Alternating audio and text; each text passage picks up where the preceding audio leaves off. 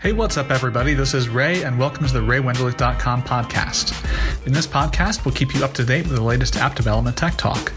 Now, here are your hosts, Drew Freeman and Susanna Skyer-Gupta. Thanks, Ray. This is the RayWenderlich.com podcast. Welcome to episode 12 for season 12. This episode was recorded on Tuesday, the 12th of April, 2022. This episode is for release on the 20th of April, 2022. I am Susanna Skyer-Gupta with our show host, Drew Freeman. Thanks, Suze. This episode is sponsored by Perseverance, whether that's continuing to produce a podcast just because you love it in the community, or continuing to develop a personal app even when it's super hard to find the time for a passion project. We also continue to stand in awe, and we stand in awe of and with the people of Ukraine. And you can continue to find hashtag Stand With Ukraine resources in the show notes. Today's episode, the last normal episode of this season, is where we at last get to turn the microphone toward our intrepid podcast host, Drew. We'll be learning all about what he's been learning in his side gig as an Indy iOS dev. But first, let me tell you a bit more about him. In addition to being a 6-season host of this podcast, Drew is a full-time professional iOS developer of over 35 years. Starting on the Apple platform and working through the Macintosh and the iPhone, Drew has been a dedicated Apple third-party developer. Drew, welcome to the show. Oh, those are just so frightening words when it's said to you. I don't know how normal this episode is going to be, but let's see where it takes us. I am super looking forward to this episode. I started this whole gig because I thought you were fun to chat with, and I love chatting about apps and talking to indie developers and what brought them to indie development. So I think maybe before we even talk about the current app, which we're going to do lots of, and we're definitely going to use this as a platform so everybody can download that app and will be prominently placed in the show notes. Tell me about indie development and how you got started on what else, because this is not, the app that we're talking about primarily today is not the only thing you have currently in the App Store. So tell me about your experience as an indie. It's interesting because there are so many indies out there who would not consider me an indie developer. I have worked for company after company, churning out apps for them, and never tried to make this until now, hopefully something that would support me. Okay. Interesting. You're leaping ahead to another big question. Okay, so that's very exciting. So God willing, the current app will become a sustaining, like, pays the mortgage kind of thing. Yeah, that's the general plan. That's why there's been so much more effort put into a business facade around this. I don't want to call it a facade, a business lattice as well. You know, it's not just a question of I want to eke out 35 cents a month out of the App Store. I actually have other plans to have it generate more income. Well, that's definitely really exciting. So tell me about, though, so I see 3 apps total in the App Store for you. So there's also, in addition to Pagan Almanac, which is the one we're really going to be exploring in detail, in this episode, which has just a beautiful icon. Just the icon itself is compelling. But there's also another app that I think is in a similar space. I don't know because I'm not well familiar with the space, called The Law is for All. Mm-hmm. And then there's also a utility called Floating Dates. Tell me about those. The original app, Law is for All, was for a very limited audience that had a very select amount of philosophical and, for lack of a better term, occult reading area that they would follow. And originally I wrote this because I wanted to have an app that would fulfill a specific need of mine. My wife and I always argue over the time of birth of our son. Okay. Because we want to have the perfect astrological chart for him. Right. And I argue that it was one time, and she argues it's another. And I was like, I'm closer to the clock. You were a little busy. So you're literally splitting by minutes or minutes and seconds, but it's relevant on the chart. Okay. Seconds. There's 1 second difference. Okay. But it came down to the fact that all I really wanted to do was to press a button on my watch, have it capture the time, and then go make an astrological chart. Okay. So what I really wanted to do was just have a way to trigger something on my watch. And that was sort of the birth of this thing. But it began to evolve. And this was back in 2015. And I think the interesting thing was that I was writing this for myself. I wasn't writing it for anybody else. It wasn't an Indy app. I figured, maybe if I put a couple of other things in there that I used in my general practices, that it would be good for others, who were on the same path. But I didn't know, and I really didn't care. And that seems rather selfish at the time.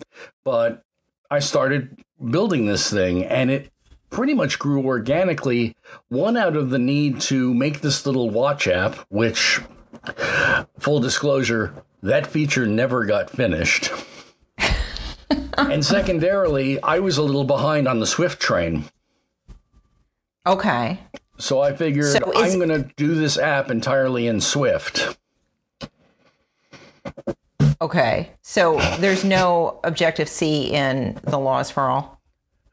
I'm pretty sure there isn't. There is some C, because there was a library that I had to actually obtain and build myself for the Apple platform. It was not available for the Apple platform. It was available for Windows. It was available for a few other platforms. And I actually took this monolithic C library and converted it. Which is it's a meaty one too, because it's the Jet Propulsion Library's full ephemeris of the planets that's used by NASA or other agencies to project where are planets in the sky at what time. So does this app do charts? It does not do charts, and I can explain why it doesn't do charts, but it does do projections of where the sun, the moon, and the planets are. Okay. In live time, because it's doing those computations on the device. Okay. That sounds intense. Yeah, I mean, I can tell you exactly where the sun or the moon is in the sky because it's going and looking on the chart, it's doing it, and I actually do a graphic which illustrates the 12 signs of the zodiac and where the planets would be drawn at that specific moment. And the iPhone is great because it has enough computational power that, I'm not really throwing around DNA here. I'm just throwing around 9 planets. Count them. 9 planets. Yes, I'm one of those people.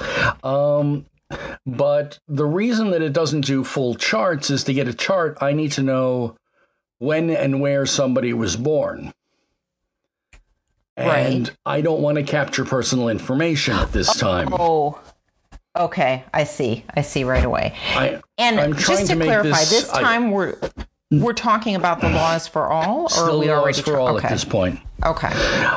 One of the features that Laws for All has is that it also tells you when sun up and sundown are, and that's a feature I'd like to bring across to Pagan Almanac. But one of the things about Laws for All, and it's not the first app that got released. One of the things I was doing is I was putting together a calendar which had those dates that float, like Easter and Ramadan and Passover. Those dates float. And I basically was trying to put together an algorithm and a series of things to make that work in Laws for All.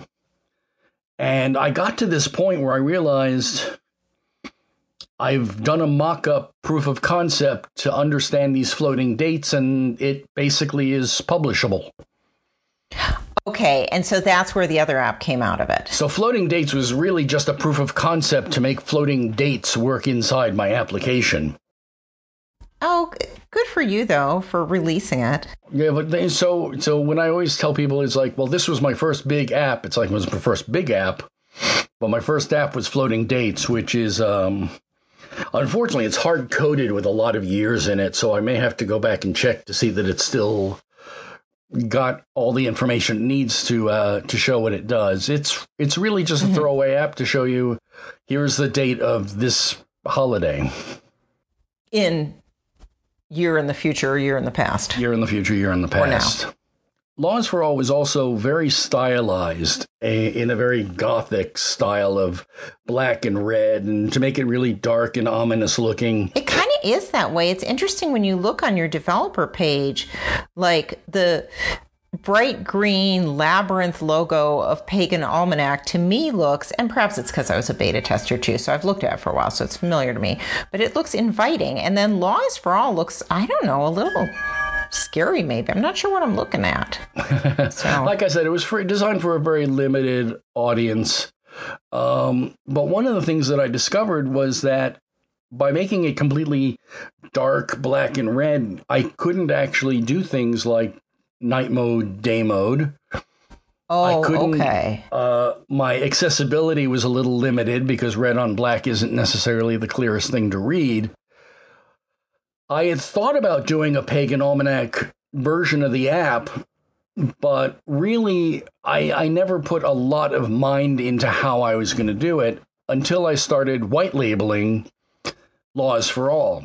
And interesting. To throw a term around, white labeling is effectively when you make something as generic as possible so it doesn't have an audience or a theme. It just simply is the inner workings.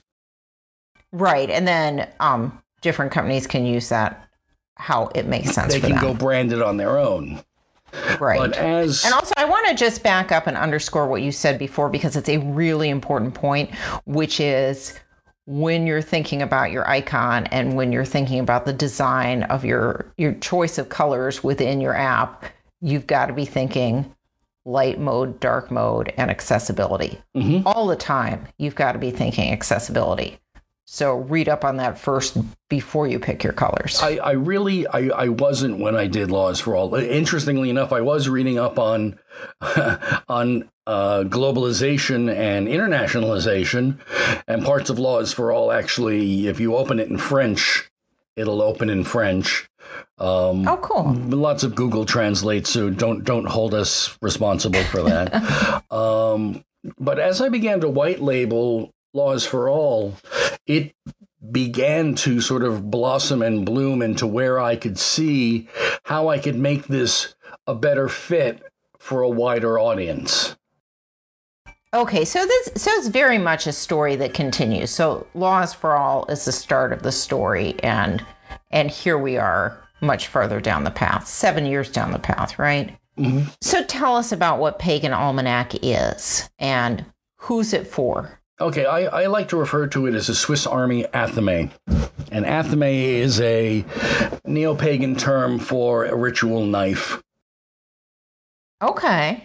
So by calling it the Swiss Army athame, I sort of, it's a tongue-in-cheek reference to being your bladed weapon that you can use. And it's really meant to be, one of the things that I discovered in looking at pagan applications is they fell into predominantly divination applications, which are, what's my daily fortune? What's my fortune number? What's a one-card tarot read? Tell me something about my life. Or maybe it would go so far as to do my astrological chart. But none of them actually taught a lot. And matter of fact, many of them, if you read the blurbs on the apps, would say, this comes from my 30 years, my 40 years, my 50 years in the path of the masters that I have studied with. And I was like, I can say I've been in this thing for 30 years, but that doesn't help you. Interesting. It just presents you an app, and it supposedly gives me street cred. And I figured the most important street cred would be if I built an app, you should be able to learn from this app. So I decided I was going to put all of my reference materials into the app. As programmers, we're often told, if we use a third-party library, we should credit that third-party library. Absolutely. And as a programmer, I've always been ashamed at how many programmers don't credit their third-party libraries. Right, and I'm pretty sure that if you are somebody out there not doing that, that you're violating the license agreement of that library. Yeah. Somewhere I would love to see the Facebook app third-party library list. Just for my thing. So, when I did Laws for All, I did a third-party library list, and I was like, well, why stop there? Why not put all of my references? So I put every book that I studied. And as I did different things for these apps, if I was studying the I Ching, I went out and I bought books on the I Ching. If I was studying tarot, I bought books on the tarot. And let me tell you, the last book you'll ever need on astrology was one of 7 books on astrology. So, with all due respect to that book, it just was not the last book I ever needed.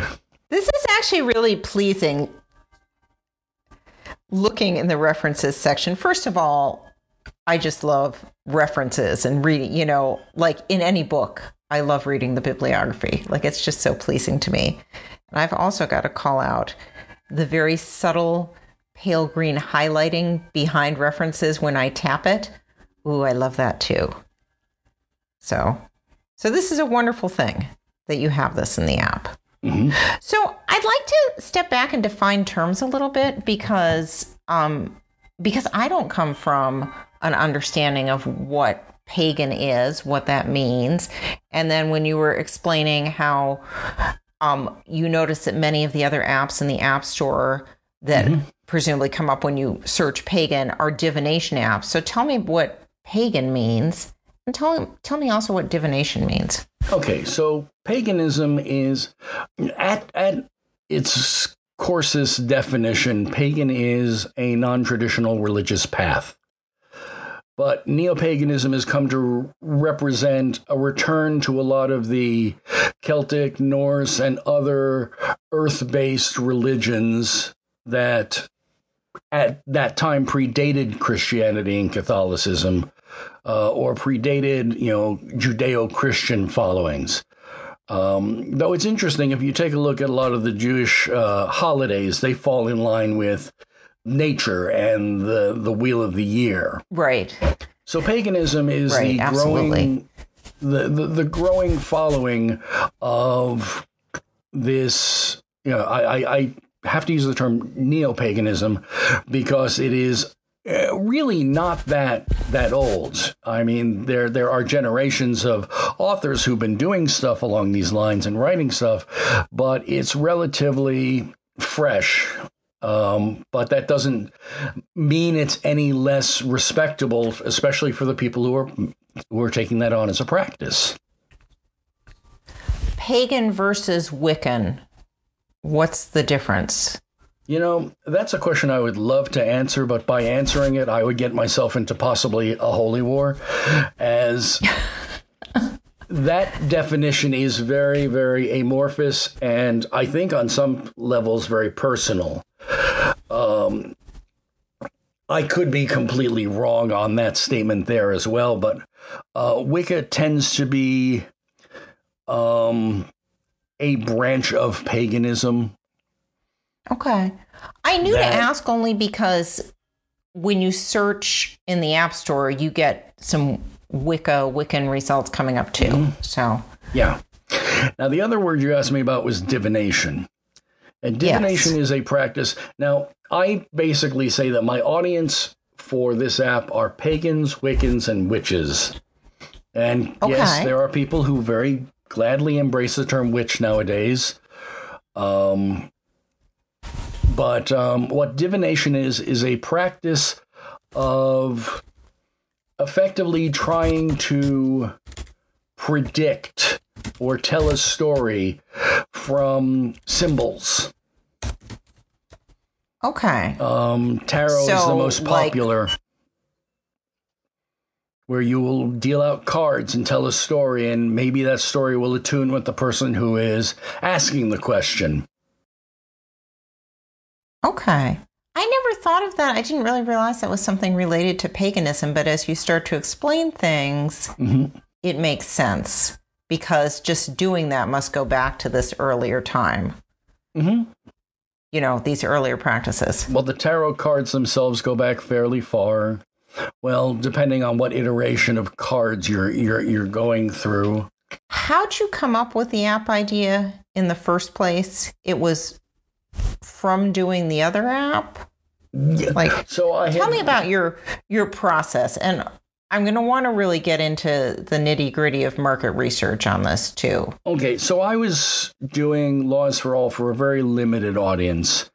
And I came to the conclusion that there was no way I could really grow that app or make it something that would continue to organically grow. It would just be out there and not really gain a lot more material. And one of the things that I don't like on the App Store are apps that have been out there for 5 or 7 years and have not changed in 3 or 4. Yeah, I agree. I like to see some sense of growth. I like to see some sense of, I want to stay committed to this app. I like it. It adds new features.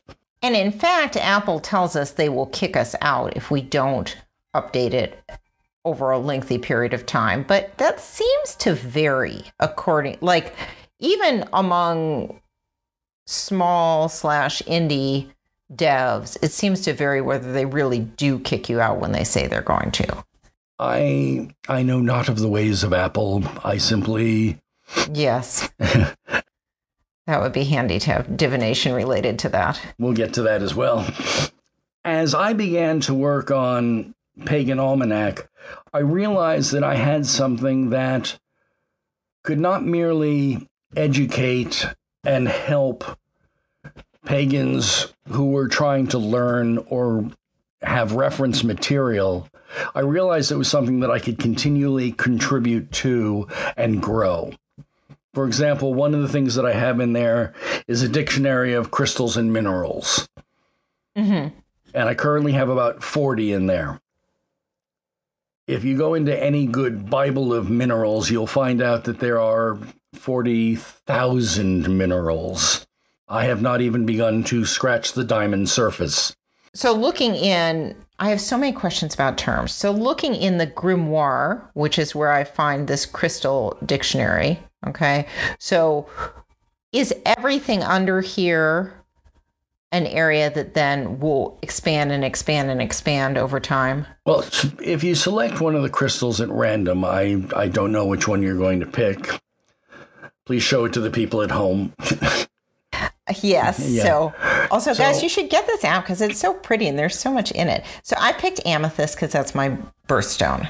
Okay, and you'll notice that one of the things it says in there is whether or not it amplifies or absorbs energy, which is relevant to somebody who is working with meditating, or if they say they're having problems with something. What else does it say under amethyst? It says its color, which is violet to deep purple, and then it says it's chakras, like that it's got a crown chakra and a third eye chakra, and that it's used for intuition, balance, and a higher wisdom.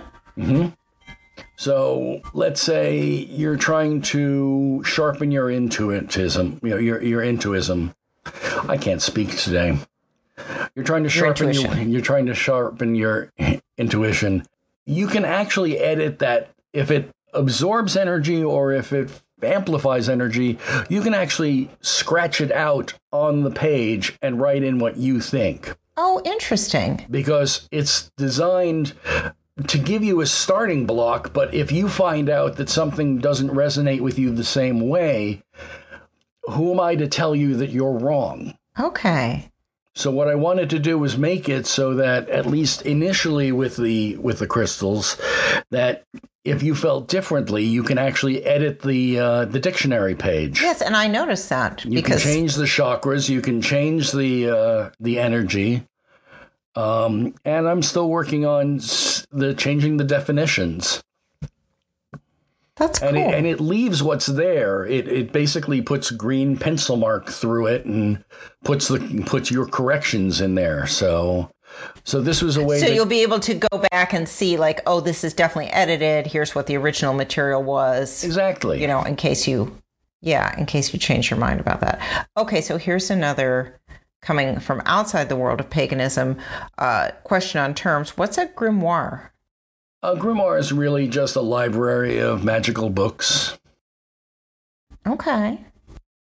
And there's two sets of magical books in there. There's the encyclopedia, which is all the gathered information you can reference. And then there's a couple of other books that are things like rituals or instructions. And I hope to add to both of those. Yeah, there's a lot in here. What did you learn in terms of looking at who your competitors are? How'd you do that? What'd you learn? How'd you change your app based on that? Well, it wasn't that I much changed my app. The more I looked into a lot of these apps, a lot of them were very much, I'm going to spoon feed you magical information. And that was something that I found myself not wanting. I realize there's an audience for it. There are tons of apps specifically for that. But I wanted an app that was, at its core, educational. And it sounds like something that's really different about this app is it's more of a study companion. Mm-hmm. So in that you can change it and, preserve what's being spoon-fed, okay? But then you can also digest and enter your own information alongside. One of the things that I did as far as the tarot is concerned, I could very easily have just said, here is a tarot interpretation of a card. This card means this. Not everybody might agree on that, so I went out and I found 4 different tarot interpreters from around the world to give different interpretations. And that way you can choose one that, again, resonates with you. If you find something that you enjoy reading more, or if it seems that whenever that card comes up, that person's thing seems to make the most sense, that can happen. So let's step back here a little bit so people working in a different interest stream, but also an app can use this, can learn from this. So how'd you come across these competitors? What did you do? And then... Well, I made a spreadsheet because who wouldn't want to make a spreadsheet? Of course. And I basically went looking through pagan apps at ones that had lots and lots of reviews. Right. I mean, there are ones out there that have 12,000 reviews. And okay. So that shows you something about the market. Yes, I dream of being able to capture that many people. Yeah, that's a lot of people. And capture people is not the right term either. I really want to share rather than capture. And I'll talk more about that later when we talk about how this thing is going to grow. I looked at the different apps and I sort of described, well, what do they do? Mm-hmm. And, what ranking do they have? And I tried to figure out how do they make their own money, or do they even bother? Because a lot of these apps, you have to figure, not everyone is a pagan programmer. Now, I'll admit, a lot who's more, writing the apps, right? Yeah, I'll admit there are a lot more of us in programming that are pagan than you would probably shake a stick at, but not every one of those apps. Some of those apps had to basically be churned out by someone who said, here, let's make one of these apps and see if we can make money out of it. And I feel badly about it because I'm not out to drain my audience. I'm not out to do that. I'm out to grow a community. Yeah, I think that's definitely a point that's worth making. Like, I don't think it's terrible to make an app just to make money. I don't think that's a terrible thing. But if you are not a member of a community, to just see how you can profit off the community, that doesn't feel good. Well, I mean, monetizing somebody else's culture is unfortunately something that's out there, and it's difficult, and I wish it wasn't happening. Yeah, but it sounds like in the world of paganism, there's cultural appropriation just like there is everywhere, right? So, okay, so you looked for the highest rated, like most number of ratings apps. in the store. I looked for and a then couple they that made had. it into I your looked for a couple that had very little rating as well. Yeah, okay, because that's worth learning from too. And then you made your spreadsheet and you downloaded them and you played with them. Mm-hmm. And perhaps you looked at their reviews and saw what people were, if you had, like, that's really, I know from my experience working in app marketing, that's so valuable if you can look at what people are and aren't saying in your competition's reviews, like things they wish your competition had. That's golden. I wish I could believe all the reviews that I read, but I've been in too many large-scale companies that have talked about review farms. Yes. And, yes, that is definitely a thing. I've actually left. I left one company because when they mentioned that they were going to go through a review farm, I basically said, I cannot in good conscience work on this app anymore. Right. Predominantly because it's gaming the system, it's breaking the policies, and I don't need that to follow me. Yeah. And for those who don't understand what review farms are, there are actually companies out there that you spend money on, and they will put reviews from different IP addresses down on an app. And sometimes they'll leave bad reviews on competing apps. Right. I think we think of it maybe more in context of like Amazon and online shopping, but yeah, it's a thing with apps also. Okay, so you got the idea. You did your market research. Who did you talk to about it? And are you like, is Pagan Almanac just you, or are there backers? I always love to talk about Pagan Almanac in a we, because it could just be that I'm psychotic and there are multiple voices in my head. But we have been the programmer for the past 7 years, and it's really been my brainchild. But I mean, my spouse is Pagan. I'm blessed that my in-laws are also Pagan. Oh, wow. So that whole concept of, well, how do you come out to your in-laws? It's like, they're there. So I was able to get some advice from them. I know many people in the community. I was able to get advice there as well. The hardest part is that I'm an iPhone developer, not an Android developer. And most of the people that I know are Android owners. So I would have to basically show them the work I was doing on my phone, and many of them have said, hey, as soon as ... But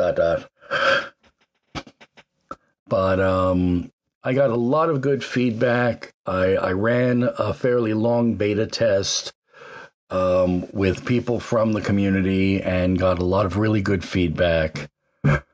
So, but how'd you do that? Talk about the mechanics of actually running the beta test. Well, the beta test, when did you decide to put your app in beta? Like, how'd you know? And then what'd you actually do? Amusingly, I kept saying that I was going to release the app at Beltane, which for some reason I'd gotten confused in my head with Ostara, and I'll explain those two terms. Beltane is the spring ritual of birth and rebirth and all of that. It's May 1st, but I had thought that Ostara or Easter is the spring equinox. I meant to release on the spring equinox. So I decided that if I'm going to release on the spring equinox, I have to work my calendar and my schedule appropriately. See, I played a game called Agile for One, meaning that I was my business analyst, I was my product analyst, I was my programmer, I was my Scrum Master. And I still sign things, lordandre.com/ wearer of many hats. But the whole idea was by doing Agile for One, I actually had sprints where I'd say these features will come out during this time period. And I want to be feature complete and code locked by this date. And that was useful to you at working as a solo developer to do it that way on your personal project. Like, it helped you stay on track. Because, I mean, if you're the guy who's creating the features and the person programming it, you're never getting done. Because there's always one more feature. Oh, yeah. And I had to actually, I drew the line in the sand or on my back, on Jira, and basically said, here, that's the stuff that we're not doing for the first release. Right. Good. Okay. And so then you could see where the beta would be. Mm-hmm. Okay. And as a beta tester yourself of the app, you saw that there were certain features that weren't done early on and got added on. Right. And it was actually one of the things that I thought was really good about what you did in the beta test process is your communication as to what was there, what wasn't, and what to test was good. Mm-hmm. Yeah, I got wonderful bugs sent back. I would say I actually alpha tested as well as beta tested because I was not even sure what all my features were when I started asking people to play with it. Right. And that was useful, right? Mm-hmm. Absolutely. The more feedback I got, the more I knew what to do with it. So the whole minimum viable product, get out there soon and let people start telling you what they really want from it and how they're really using it. I hate minimal viable product. I want my product to be more than just minimally viable. Fair enough. Fair enough. Talk to me about testing beyond, you've talked about the development scheduling, okay, which is, it's wonderful to hear as somebody who loves scheduling, that, you use Jira and you had like the backlog and the sprints and, just like you would on a multi-person project. Tell me about testing and to what extent was that like what you would do in a multi-person project and to what extent, maybe not so much? There are a couple of files that have unit tests. I wish there were more that had unit tests. I've seen my code coverage. My code coverage is good, but my unit tests are weak. A lot of this was challenging myself to do things. Mm-hmm. Challenging myself to learn Swift. Challenging myself to do watch components. And I'm sorry, there are no watch components in Pagan Almanac. Yeah, I was just about to ask that. To what extent is this available on Watch? I haven't put anything there because I haven't figured out what I want to put on the Watch yet. And we did did the talk with the Watch folks this year, and I sat there after that episode going, what can I do? And I couldn't figure it out. So I wasn't like, I'm not going to just force something in there. Everything that I put in that app is in there for a reason. It solves a problem for me somewhere. I wonder if it would be fun to do just like, I don't know, a series of notifications or a series of like, I don't know, interesting thing of the day from the vast amount of reference material that is in that app that shows up on your watch. That's actually one of the last features that I put into the app was a news pull notification. It doesn't have push notifications. It basically, when the app logs in, it goes over to the server and says, is there a new news story? And if so, it displays it. Yeah, I saw that actually when I opened it. And I haven't put a new news story up in a little while because I'm just waiting for the initial rush. And right now I'm in the midst of the business part of things, as there's a whole lot more there. But I do have that news blurb that I can put out. Yeah, and I was thinking maybe deep linking into like, here's a crystal and here's how this works and here's how you might use it in your life. Although then that starts becoming way more than I imagine you'd want on your watch. I don't have any deep linking yet. Because I don't have a watch, but should I acquire one, I would want to test. I would be interested to test the watch version of your app that I think we've just decided is coming in the future. So you had mentioned, as we're talking, the business side of things. Mm-hmm. And I happen to know, because we hang out with some frequency in the course of doing this podcast, that you recently had a business plan put together. You put together a business plan. Talk more about this. What does the business side of things mean? What is a business plan for an app? And I knew that if I was going to go to anyone to invest in this app for any reason, I needed it to be more than this is my pet project.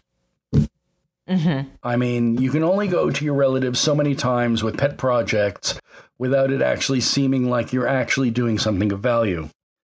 And partially, I realized as I was building this thing, I need to have an Android port.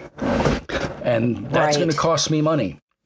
So I said, I have got to look at this from a business point of view, and I have got to do it. And I went to the website Fiverr, which is where I got a person who did an elementary business plan for me. It's also where I got two of my, believe it or not, astrological tarot readers. Fiverr's a really good site. Matter of fact, when I had some code issues in the app, I went to Fiverr.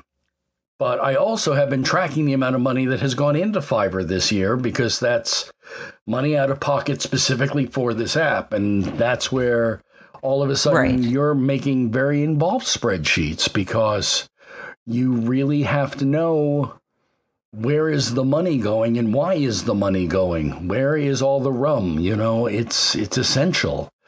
And once I did that, then the next step was to go to LegalZoom, which don't let anyone tell you you have to go to LegalZoom. I just did it because I didn't have the time to go through all the papers on my own. I spent a little extra money going to LegalZoom to have them actually turn me into an LLC. The only reason I'm an LLC is not that I'm trying to make this a corporate app, but so that I'm trying to basically say, I want to keep in a line all the ducks that have to do with the app. Okay. And I want to be able to put on my hat and say, I'm working on the app now. Interesting. And I want to be able to take that hat off and say, well, sink or swim, we're going to just keep trying. We wish we had more time to fit in the entire interview, but if you want to see everything we said, you can watch the whole episode on YouTube in just a few weeks. You know, we always make the host and the co-host sit on the fiery chair for the last episodes of the season, per se. But, of course, we are now entering into con season, or virtual con season. Both Google I/O and WWDC have announced that they will have virtual conferences. Though I think both have said that there is some form of specialized seating available. Yeah, which effectively for the keynote, there's some you can listen to. Yeah, there's an in-person watch party in Cupertino. Yeah. And I think we still don't know how you get the ticket or how you get to be there. I never win the lotteries, so. I was going to say, it suggests that you and I are not going to be at that watch party, but no, but we will be at a live cast. And what we do is the evening of the Google I/O keynote and the evening of the WWDC keynote, we will get a series of experts from Android, a series of experts from iOS, and we will talk about all of the announcements that were made, whether or not they were good, bad, indifferent. There have been years that we have sat there going, well, that was underwhelming, and then there have been years where everything has been dumped on us in a bucket, and we are just like, we have no idea where to look. I was at WWDC 19 when they introduced Swift UI and Combine, and there's a reason that all the icons around the convention were animals with their heads blowing open.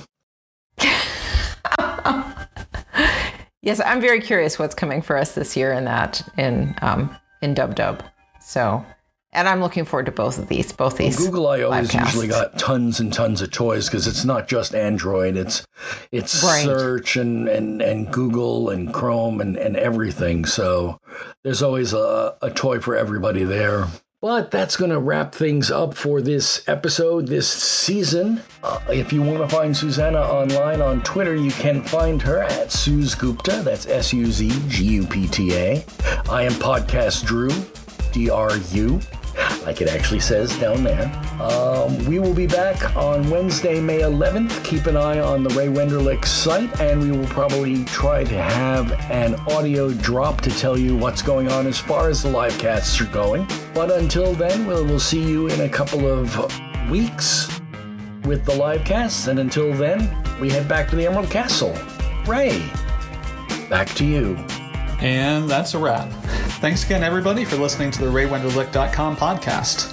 We hope you enjoyed it. See you next time.